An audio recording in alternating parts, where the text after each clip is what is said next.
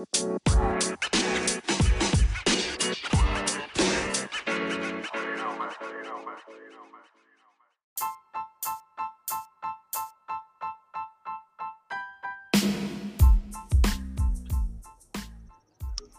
welcome back to another Askari Cast. My name is Rod Van Blake, off of the Ancient Illumination series, as well as Yombani Chronicles. And today I am joined by concept artist Jocelyn Short. Yay!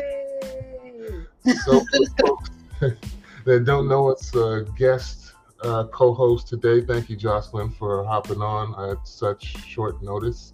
Tell the people what it is you do. I'm a concept artist for the entertainment industry, so I do designs like character designs, environment designs, world designs, world building, things like that for people's comics, for their books, for their video games, things like that, all that kind of stuff.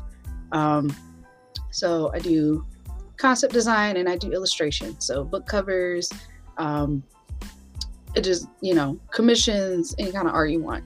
So that's what I'm about. That's what I'm out here doing. Good to go. And we'll be sure when I upload this audio for this podcast to Anchor, I will have a link to Jocelyn Short's website so you can check her stuff out and see if there's anything there you like. Today, we are talking about Star Wars, but from a different lens from what I've usually seen discussed on the subject. We are talking about the dope game in Star Wars, which drugs. Yeah, drugs. Yeah, the dope game. There was, Han Solo was moving weight, contextually. So we kind of discussed before we went live that you did not dive as deep into the Star Wars rabbit hole as I have. I'm kind of insane with it. I've grown up with Star Wars, the original trilogy, and all the things after that, including the EU, which is now kind of defunct, the expanded universe that was deemed legends and not canon when Disney took over and bought Star Wars. I had a friend of mine, I put a Facebook post up asking if there was interest in this subject, if I were to talk about it. So I was looking for all my Star Wars heads. And one of my friends, a former business associate, messaged me and he was like, yeah, I read all the books. I read like 50. And I was like, homie, there's like over a couple hundred books. Star Wars books? Yes. Oh my God. The New Jedi Order alone is like 22 books by various authors. And that's kind of what got me into being curious enough to see if I could write. I was in Japan. I was stationed out there when I was in the Marine Corps. My first duty station was in Okinawa. And it was just before Phantom Menace Episode 1 was about to come out. And you know how they say the book is better than the movie, so I decided I was going to check out these books. And my ignorant self thought there were only 6 books because they were doing episodes 1, 2, and 3. And, the original trilogy that was released were episodes 4, 5, and 6. And then they were saying there were rumors that they were like possibly doing 3 more after that. So I was like, okay, cool. Should be no more than like 9 books. And I went to the bookstore because we had actual bookstores back then we could walk into. Everybody wasn't on their Kindle and Nook and iPads reading. And there's a wall. The dude pointed me to the back and like, there's a whole wall of books. I was like, yo, what's up with all this? He's like, yeah, those are all the Star Wars novels. And here I am thinking they were just a handful of books. So I jumped into the rabbit hole and started reading book after book and just got totally engrossed.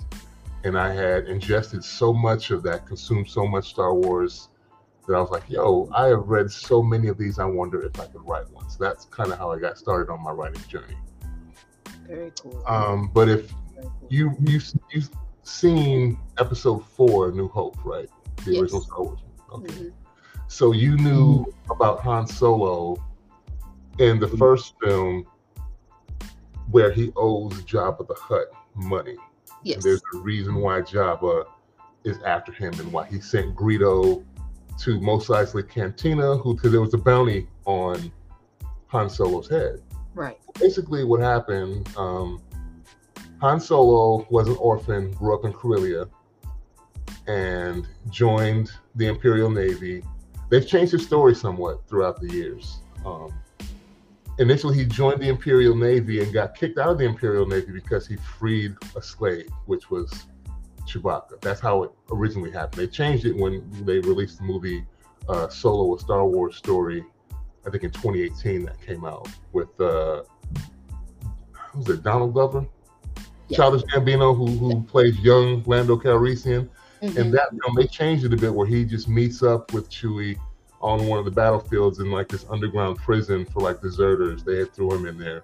But basically he grows up an orphan, joins the academy, gets kicked out after his brush with, feeling bad about how the Imperial Navy was treating the Wookiees, and he ends up freeing Chewie, and that's why Chewie owes him a life debt. Well, now that he gets kicked out of the military, he's broke and trying to do these little odd jobs for money, and eventually he ends up running spice for the Hutts. And so Jabba the Hutt, and they're basically crime families in the Star Wars. They're like almost like the mob, kind of. Gotcha. And so he ends up running this spice stuff. He gets an order to go. That's why he keeps he's always bragging about the Millennium Falcon making the Kessel Run in a certain amount of parsecs. Mm-hmm. So it's basically, I think it's a weird argument over what a parsec is. It's either a speed or a distance actually, and so but basically he's running drugs. He goes there to pick up a shipment of spice at this Kessel mining facility, which is a government-owned. The Empire owns this mining facility on Kessel. Picks up the spice, and the government or the warden there basically snitches to a local Star Destroyer, letting them know that there's a ship here that has contraband, and then he gets stopped. Basically, he gets pulled over by the cops in space, and they're going to board his ship. So he, at the last minute, has to dump the spice so they don't find any contraband on his ship, and then they'll let him get away. He's thinking he should be able to let the Empire go on their way. He'll circle back and pick up his shipment of spice, and then go to Tatooine and drop the spice off for Jabba. Mm-hmm. Well, after dude snitched on him, they snatched the spice back, so he comes back to Tatooine empty-handed, and now he owes basically drug money to Jabba for the missing spice. Gotcha. I think there's two main types of spice. There's real spice, which is on the planet Ryloth. You know about the Twi'leks? Usually the people you see dancing with the little tails on their heads. Yes. Those are the Twi'leks or Twi'leks, however you want to pronounce it, from the planet Ryloth. There's a spice that's originated there, and then there's this spice from Kessel, but the spice from Kessel is more special to me. It can give people almost clairvoyant powers. They can have like telepathy. It gets you a feeling of euphoria. I wonder, I mean, you definitely know more than me, so please tell me. Just hearing that sounds like the drug is kind of meant to imitate the Force, In some ways, I think that it could be a power play. If you can take this stuff and it gives you kind of a mental edge, you can almost hear what people are thinking, so they can't really lie to you, and it gives you like a one-up in any business decision you make. But it is, you're right, it's more than just this stuff makes me feel good and takes the edge off.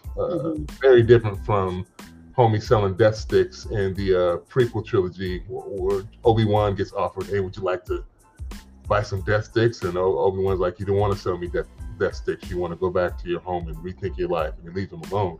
But he was trying to sell him drugs in the club in that scene.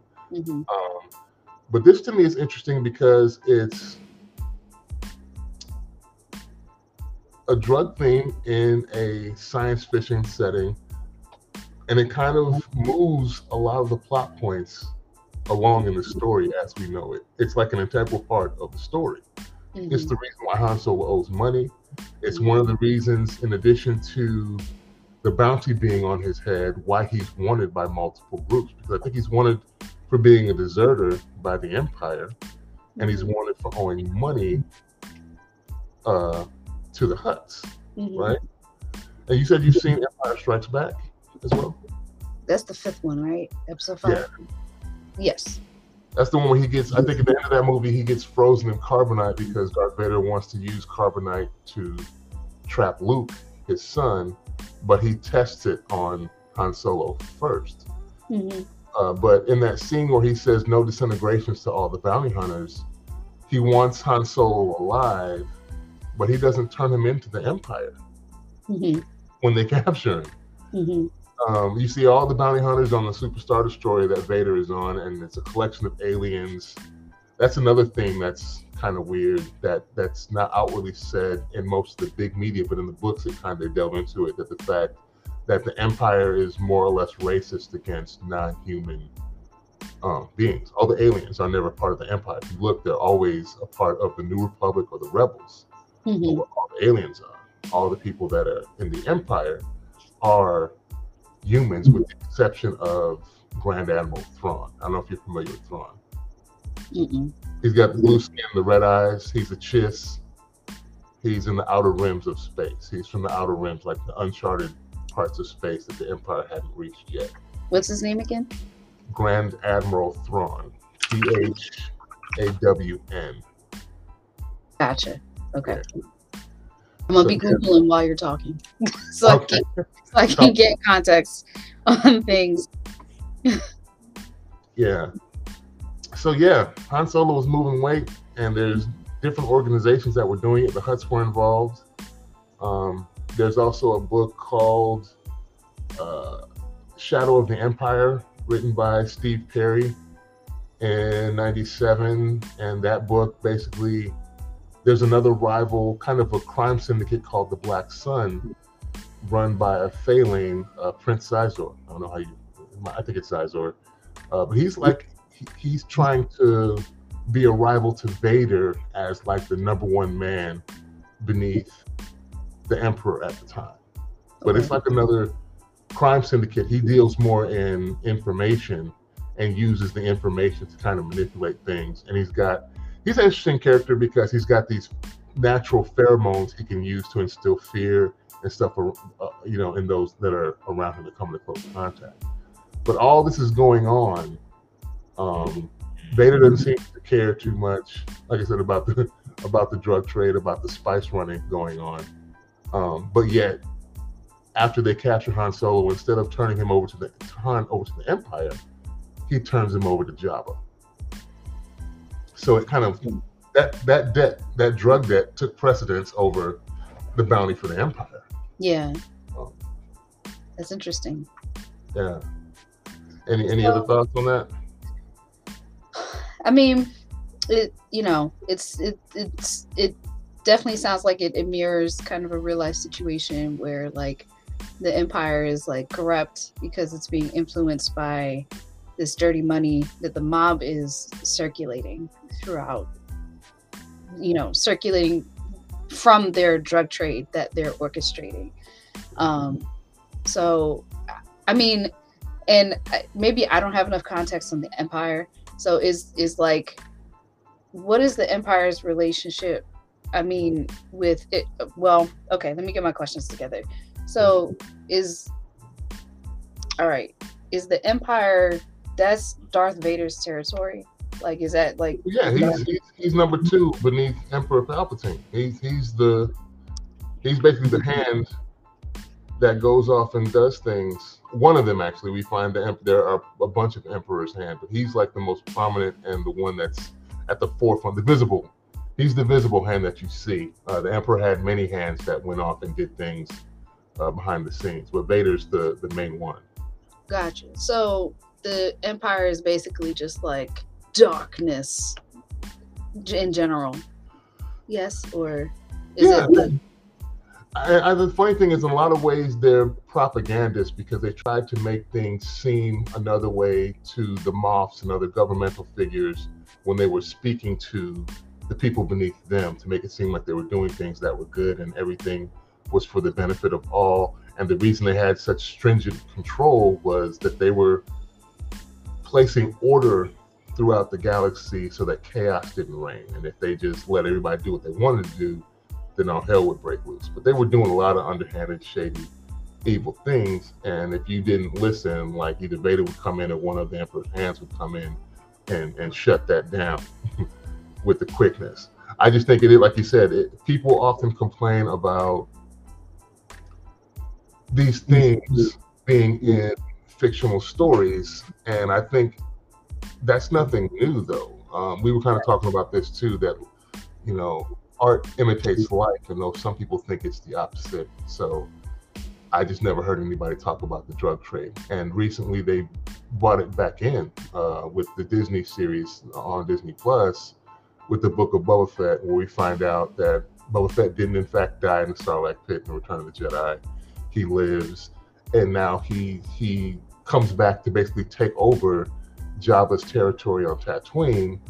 And at the end of the last season, they introduced the Pike, which I think they already introduced that Kessel in that Star Wars: The Solo Story movie. But here we see them on Tatooine using these crazy, super fast trains that run through the desert to move spice. They're trading spice once again on Tatooine. They're delivering. So that, you know, prior would have been something that Jabba's people would have done. That was his thing. And then we do see, I think, Jabba's family try and come in and reclaim his territory later. But Boba Fett just kind of ignores them.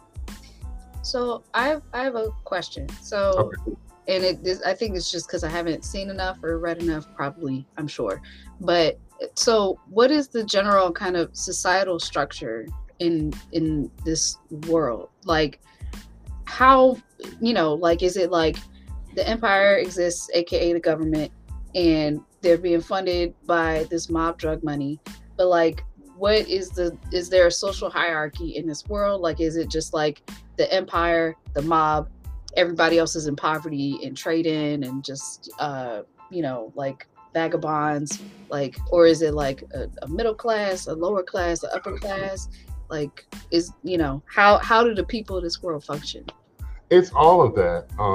I think when we're talking about the old trilogy from 77 to like the 90s, where the original Star Wars films, the Empire was ruling everything, and they had their, obviously, the people that were within the Empire and the upper class that they let be in place were on top as the upper class. And you had the middle class they weren't necessarily poor or destitute, but they were making a modest living. And then the lower rungs, like on the capital planet of Coruscant, they had an underworld at Coruscant. And that's where all the poor people, like, they basically built cities on top of cities till the point where the people in the lower rungs didn't get to see natural sunlight.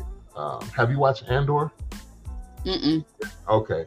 Well, that's like one of the latest series, and they showed that where one of the characters, his mom, lived on Coruscant, and they were in one of those places. She was in basically an apartment complex that they were so far below the structures that the light was filtered through the upper crust of the city that was built on the planet surface. So where he was before, he was kind of felt privileged because he would get direct sunlight, where it's not just reflecting and reflecting down through the city to wherever it is, to the point where it might even be just a artificial sunlight, basically filtered into your room, because there's not like you can just open the window and see it. Gotcha.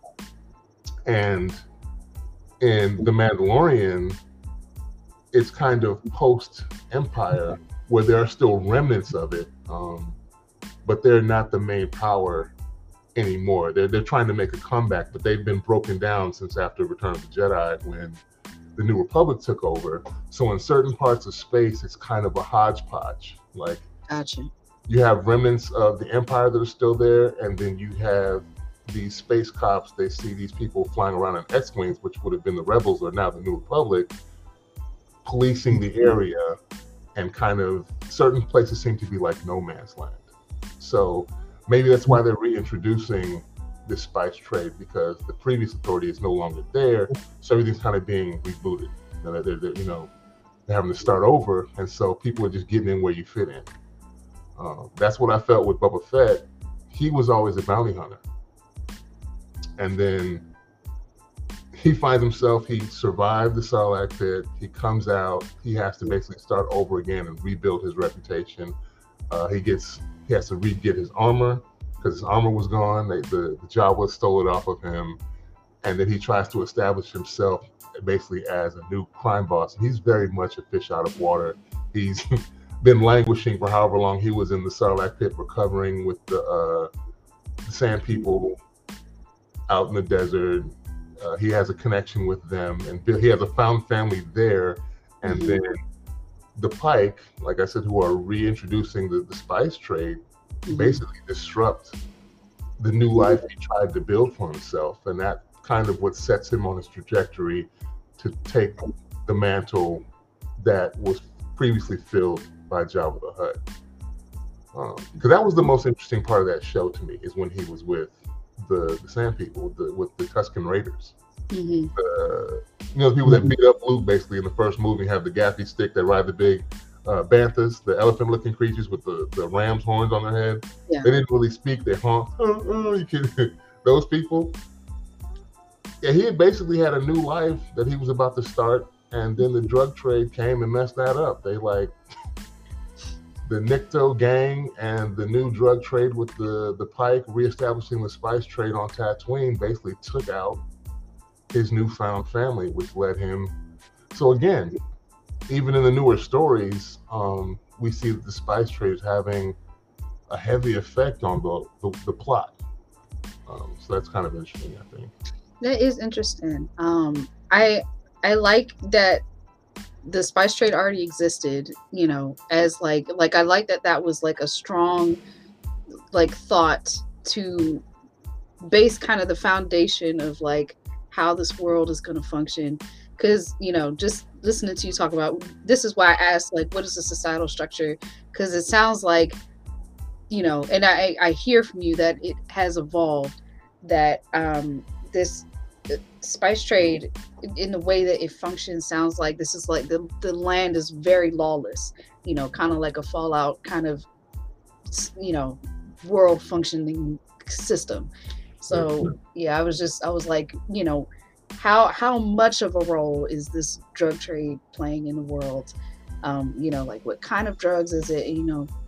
So and that makes sense, like what you were saying about like the drugs giving you the ability to like read people's minds and like kind of fly. So like the people who would buy it can have, especially people in like the lower rungs of society, so they can have some sense of like freedom and control, over who they're talking to or how they're maneuvering to maybe try to get out, or just survive, Yeah. Or you'd be a serious man that's trying to negotiate with somebody if I already know what your points are going to be. Beforehand. Like, as you utter them, I could see your thoughts and just manipulate things to make it seem like the ideas were coming from you, and actually I already know what you're thinking. It's kind of gotcha. Yeah. I mean, and I know I need to watch more things for sure, but I'm interested in like what like the types of people on both sides of the Force, how they've interacted with this spice trade. Like if they, if they're good people, I guess the people on the more positive side of the Force, how they've had to interact and navigate this mob world. Like I know Han Solo, he had his thing, but and I guess he's kind of an outlier kind of. He's a gray area character. Yeah. He's the roguish smuggler that ends up having a heart in the end, but he wants to be for himself and just about getting that bag, and that's all he really cares about, which is why him and Leia kind of butted heads initially, because she was for the cause and he was for the loot, and she didn't like that. And even I think Chewie was kind of influencing him in that matter because he wanted to join the rebellion as well because he had more of a reason, honestly. Aside from the corruption and stuff, the Wookiees being enslaved, he was down for the cause from day one. And so you can say, when Han's getting ready to leave, he wants to go fight when everybody's getting ready to go make that initial Death Star run. Let's take a quick break, and then we'll come back and continue this. We'll be right back in a second. Talk to you soon.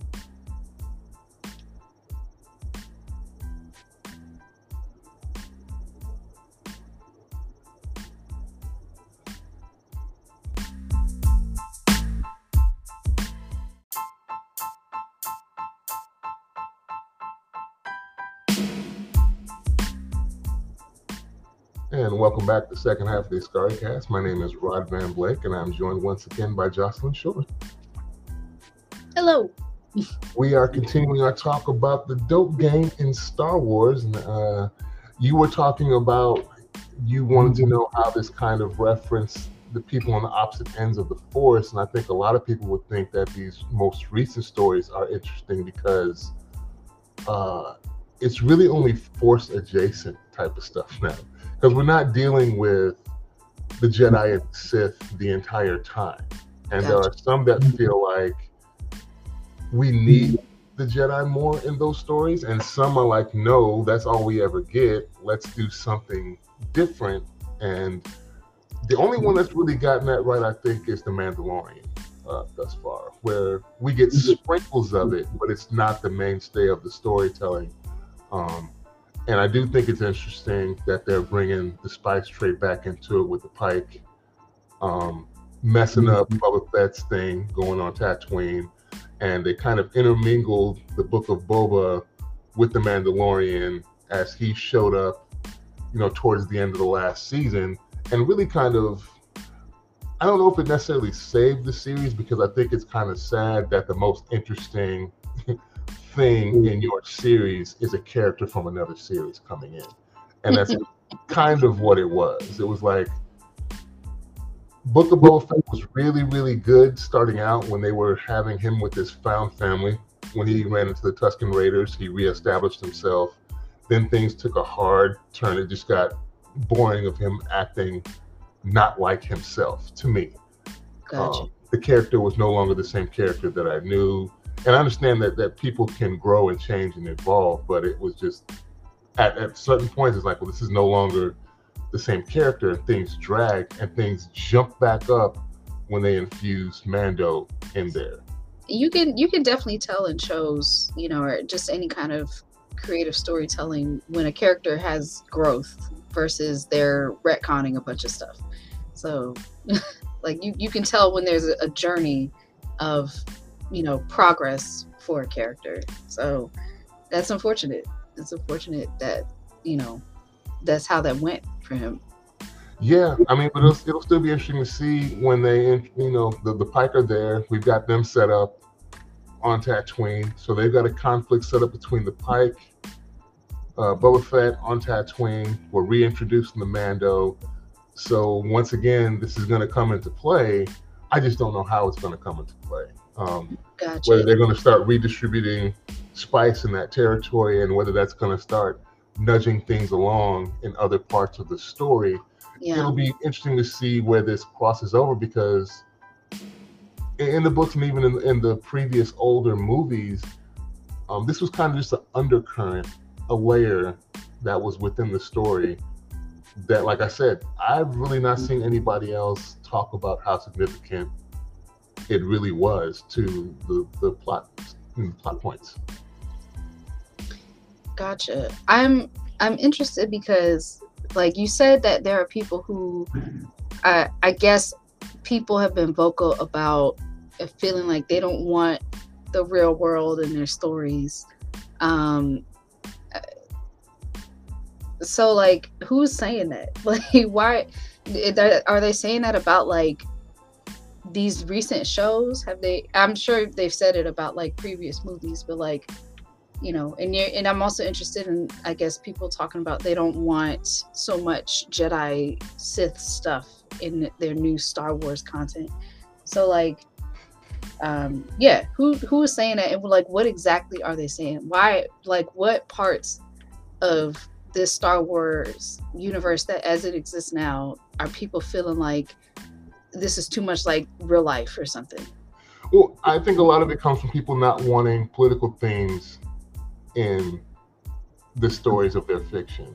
So with this, it would be, you got to figure, like the original Star Wars came out in '77. These books were written in, that I'm talking about, the Han Solo trilogy was in '97. Shadow of the Empire was written in '97. So from the late '70s to the '80s and '90s, there were currents of this within our own society, but no one really looks at it that way because it's not emphasized, and probably because we didn't have the advent of social media as prevalent as it is now for people to be vocally. There may be people that did think that way back then, but you just didn't hear them. Exactly, because their reach was kind of limited. Where now everybody can hop online and complain about political things within their fiction, and people changing. They like two lines. People didn't want things to change, and some people were happy to have things change. So it comes to diversity, things of that nature. So basically we have these things that are kind of the same that are layered in there, but you had Finn, you had a female protagonist in Rey, you had Rose Tika in there, and some people were complaining about them as characters. Some people on the opposite end of the spectrum were kind of sick of the Skywalker family, because the original trilogy is basically all about that one family and their various offshoots. So it's a lot. I am a proponent of, as long as the story's done well, I don't care. Yeah. If you want the whole thing female led, I'm fine with that. If you want the whole thing LGBTQ led, I'm fine with that. But let the story be done well, and let someone in that writer's room be a member of those demographics, so that we know that story is true to what their experience would be in this fictional context. That's my only thing. Some people, I've had discussions where people thought that I was against it, and I'm like, no, I'm just against you waiting on the big two to do it. These bigger companies that have a bad track record of doing it well. It's nothing wrong with you wanting them to explore those stories, but I think when you depend on them for those stories, it's setting us up for failure, because inevitably, more times than not, you're going to be disappointed with the outcome. You can hit the lottery every once in a while. There'll be one that comes out that's really, really good, but for the most part, it's a money grab. I think Finn, to me, was a big disappointment. I mean, as we know now, it was disappointing all around. Like, just to have that possibility of him going from Stormtrooper to Jedi. Dangled in front of everybody, including him, was just such a letdown and really disappointing. And and he said he's not working with them again, because it's like, you did that and I can't have that ever again. Like everybody felt it to be used, almost like that far in, like he's in the movie, like he's got a prominent role, but even that far in to still be used as a marketing prop, like that is so hurtful. So that's really frustrating. Yeah, and it wasn't even that unique within the lore that they set up, because did you see the sequel trilogy, all three? Did you see 7, 8, and 9? Yeah. Okay. Did you realize that they introduced another black stormtrooper for the New Order, who went against the New Order and then became a regular person to fight against with the Resistance? Who was it? Janna. Oh, okay. The female, the black, young black woman who they're alluding to being Lando Calrissian's daughter. That's what they're trying to. That's what I thought. I just had to make sure. That's what I thought. Yeah. But her story is nearly identical to Finn's. When she's like, well, I was once a stormtrooper and I defected, and now I was like, so like his story's not even unique to him. We found another Finn basically within the same trilogy of films, because they were setting this up as this was the new triumvirate, and sadly we lost Carrie Fisher, and you have Mark Hamill and Harrison Ford as the old triumvirate. This was supposed to be them like basically passing the torch to the next set of heroes, and it was kind of all hodgepodge and all over the place. It sounds like and I don't know this for sure, but it sounds like the writers changed hands probably several times. Oh, they did. Okay. Rian Johnson, I think The Force Awakens had potential if they would have finished that off right. And then the middle movie of that trilogy, Rian Johnson, basically they set him up for alley-oop, and he just blocked his own shot. All the stuff you set up, he's like, get that out of here. I'm gonna do my own thing. And so then you have J.J. Abrams trying to come in and fix that in the end cap of that trilogy, and it wasn't cohesive. Off topic, but it'll be interesting to see what they do with the DCU now, because that's what he says he's trying to do. He's going to make it all cohesive, one things that fall in line with the other. And with Star Wars, it was the complete opposite. It was just all over the place with those 3 films. And they had some things that were cool and enjoyable, but I think the stuff that wasn't detracted too much for everybody to fully embrace. So it's really, if you could get together with the Star Wars community as a whole, it's kind of a divisive thing. It's like some people, like, I embrace everything that is Star Wars, and some people's like, I only like this trilogy and I only like that trilogy, and it's kind of all weird. But I do think it's interesting. Some of these recurring themes are coming back into the TV series, which kind of, throws a hand back to some of the old stuff and kind of reels it back in. Like, yes, this still is kind of still related. We're gonna keep this thing going. We'll see what they do. I'm interested. See, now I gotta go and watch all these shows now, because like it just sounds like there's, it sounds like there's such a strong foundation with like this system of like how this world functions. Like because I watched episode 4 kind of recently, like in the past recent years, 3 years or so, for the first time. And like I watched that and I was like, oh my gosh, I get it. Like I get what they're chasing after. Like at least when I watched the most recent trilogy, like I was like, okay, I see what all these other movies, like subsequent movies, have been chasing after. I was like, okay, like there was stakes there was just like the action and adventure was on point. Like the movie was moving. People, like important people, were dying. Like people you cared about were dying. And it just felt intense.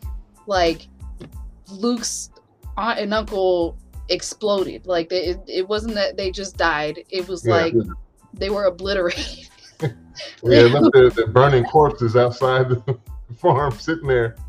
It was so like that jump blew my mind. I was like, they're gone. Like there's not even skeletons left. Like they're just like off out of existence completely. Like I've never seen a better villain origin story than that. Like Lord. And so watching that, I was like, oh, okay, I get it. This is what they're trying to replicate. This is what they're trying to like do again. And I'm like, you can't do this again. Like, or at least not that exact same way. So you have to, I was just like, it just was like, okay, I understand. I really get it. So I'm just, and then to hear you talk about the spice trade, that is the strong undercurrent of it all. I'm interested. Do they talk about who makes the drugs? Like who in the books they do, and you see it kind of hinted at in some of the films, like I said, in the Solo movie, they go to Kessel, and that's where we're kind of newly introduced to the Pike that are now the new custodians of the spice trade. But the other thing is kind of interesting is I don't know how dark they will go now that it's owned by Disney. Do we ever start dealing with, hate to say it, but like some type of addiction? Somebody gonna get strung out on spice? You know what I mean? Because it's owned and primarily for children, and I know there's supposed to be a different way that you can split your Disney Plus so that you can have just the kids content and then have the adult content that maybe you need like some extra credentials or something, some verification to log in.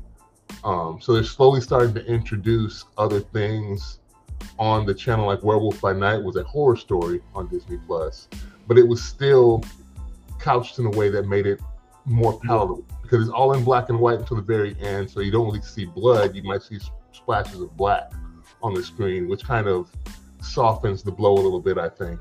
But there's no real visceral action. I was surprised when I watched The Mandalorian, they did show like when he gets a hold of the Darksaber and starts cutting the dude in half, that he actually cuts him in half. Like, I feel like they should, because I feel like that is true to the Star Wars universe. Like the first movie to me was kind of brutal. Like, and you were, and that was another thing that like shocked me. I was like, okay, you're seeing real blood. All right. You're seeing, you know, like at the end of episode 4, and you're seeing them, you know, all those like ships speed through that thing and they're getting blown up, and you see them and like they're like actually dead.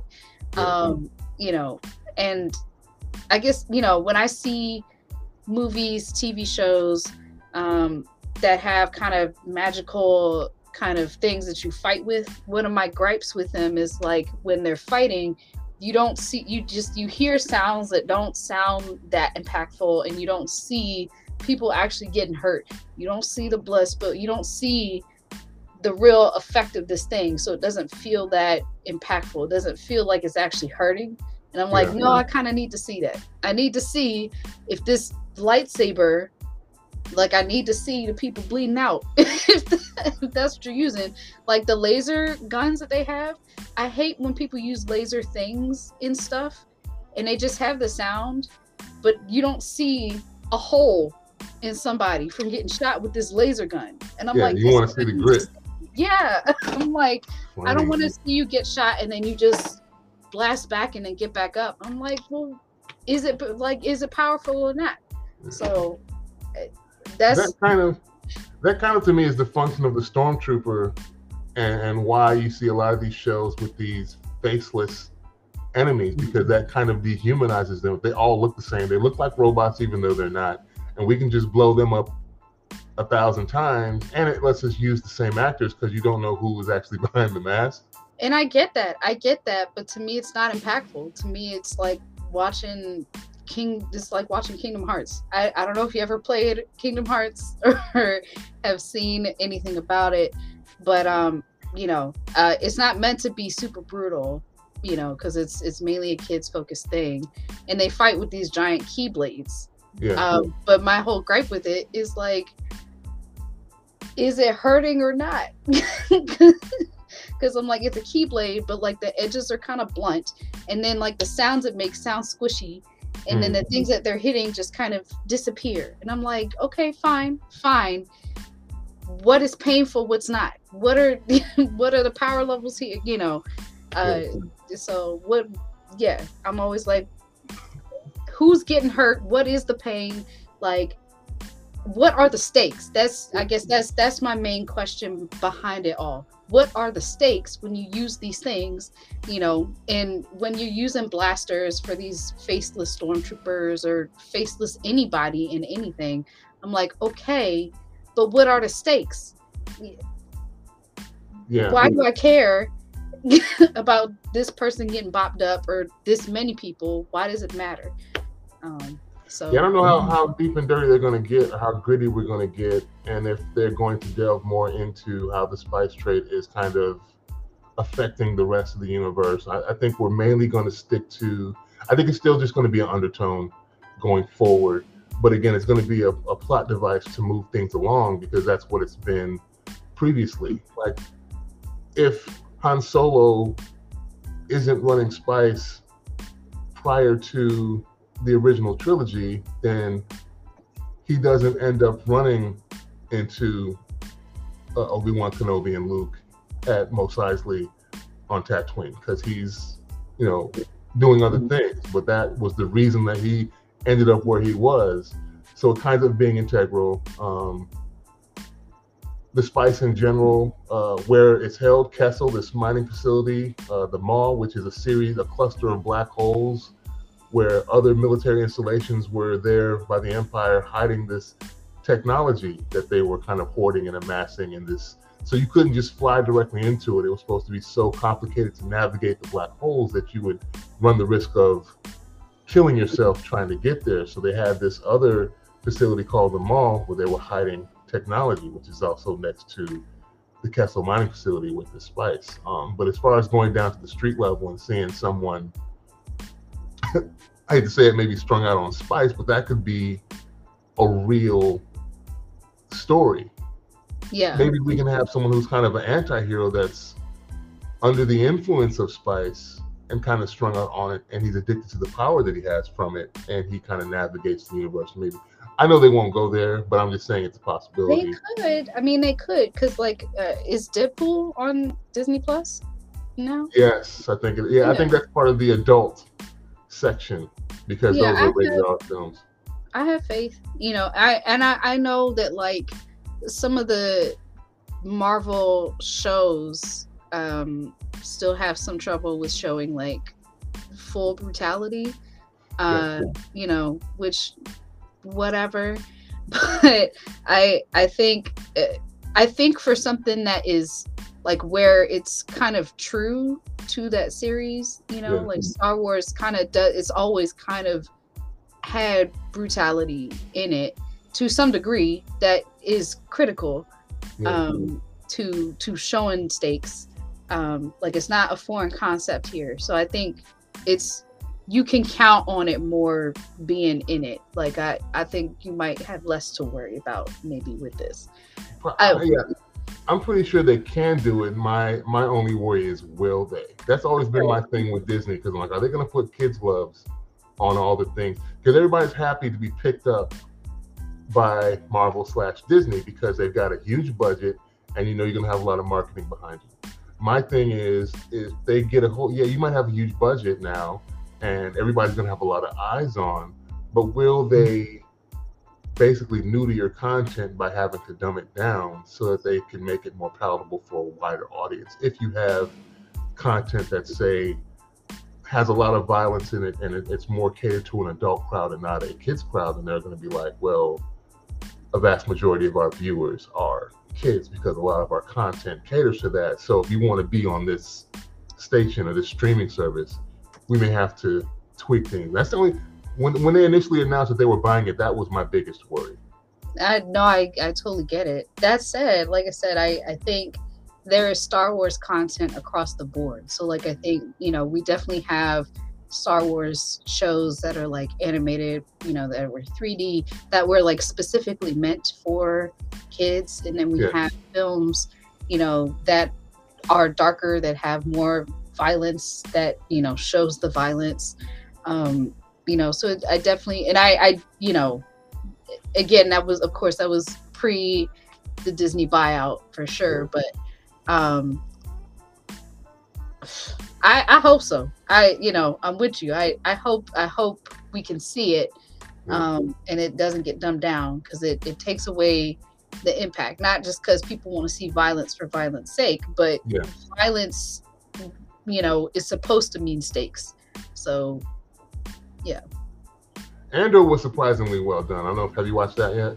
Mm-mm. I haven't seen any of the Star Wars live action shows that have come on. Andor was surprisingly well done. I was worried because it was kind of Star Wars adjacent at first. The first 3 episodes of that series was the most, to me, non-Star Wars thing out there, because it was almost openly generic at first. The first 3 was really slow, but the story was good, I believe. The cinematography was awesome.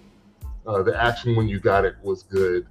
But the first 3 episodes was just kind of, it could be any setting in any science fiction world. It wasn't explicitly Star Wars until they started slowly dropping things that were just visible cues that you knew you were in a Star Wars universe. And they did it. They had some violence in there because Andor, he's kind of a shady character, but he's the character that they need. And I think one of the other characters recognizes that this is a shady being, and we kind of need a smart, shady dude that does what's necessary when the time comes for us to get this movement going to try and get back at the Empire. So they did show that they wouldn't really pull punches with that one, and I think a lot of people slept on that series initially because it did not do well numbers-wise. But I think for the people that saw it, for the most part, it was well received. We'll see what they do going forward. That show's supposed to get a second season, I believe, as well. But we shall see. We'll see if some of these other themes will rear their heads again and whether they'll become prevalent or whether they just continue to be underlying things, which is fine if it's still an underlying theme. I just thought this would be an interesting topic to discuss. I appreciate you for taking the time out of your day to listen and kind of talk about these things. I see someone's been on the live here for the whole time. I appreciate you, whoever you are watching out there. I'll have a link, like I said, to Jocelyn's website as well as to my website if you want to check out our creative endeavors. And of course, the audio will be uploaded to Anchor, and Anchor will output it to Google Play, iTunes, Spotify, and a bunch of other places where you can listen to podcasts. And we will talk to you all sometime later. Thanks so much. Thank you for having me on. Truly, I've learned a lot. Oh, cool. I'm good. Go ahead. Talk to y'all soon. Peace.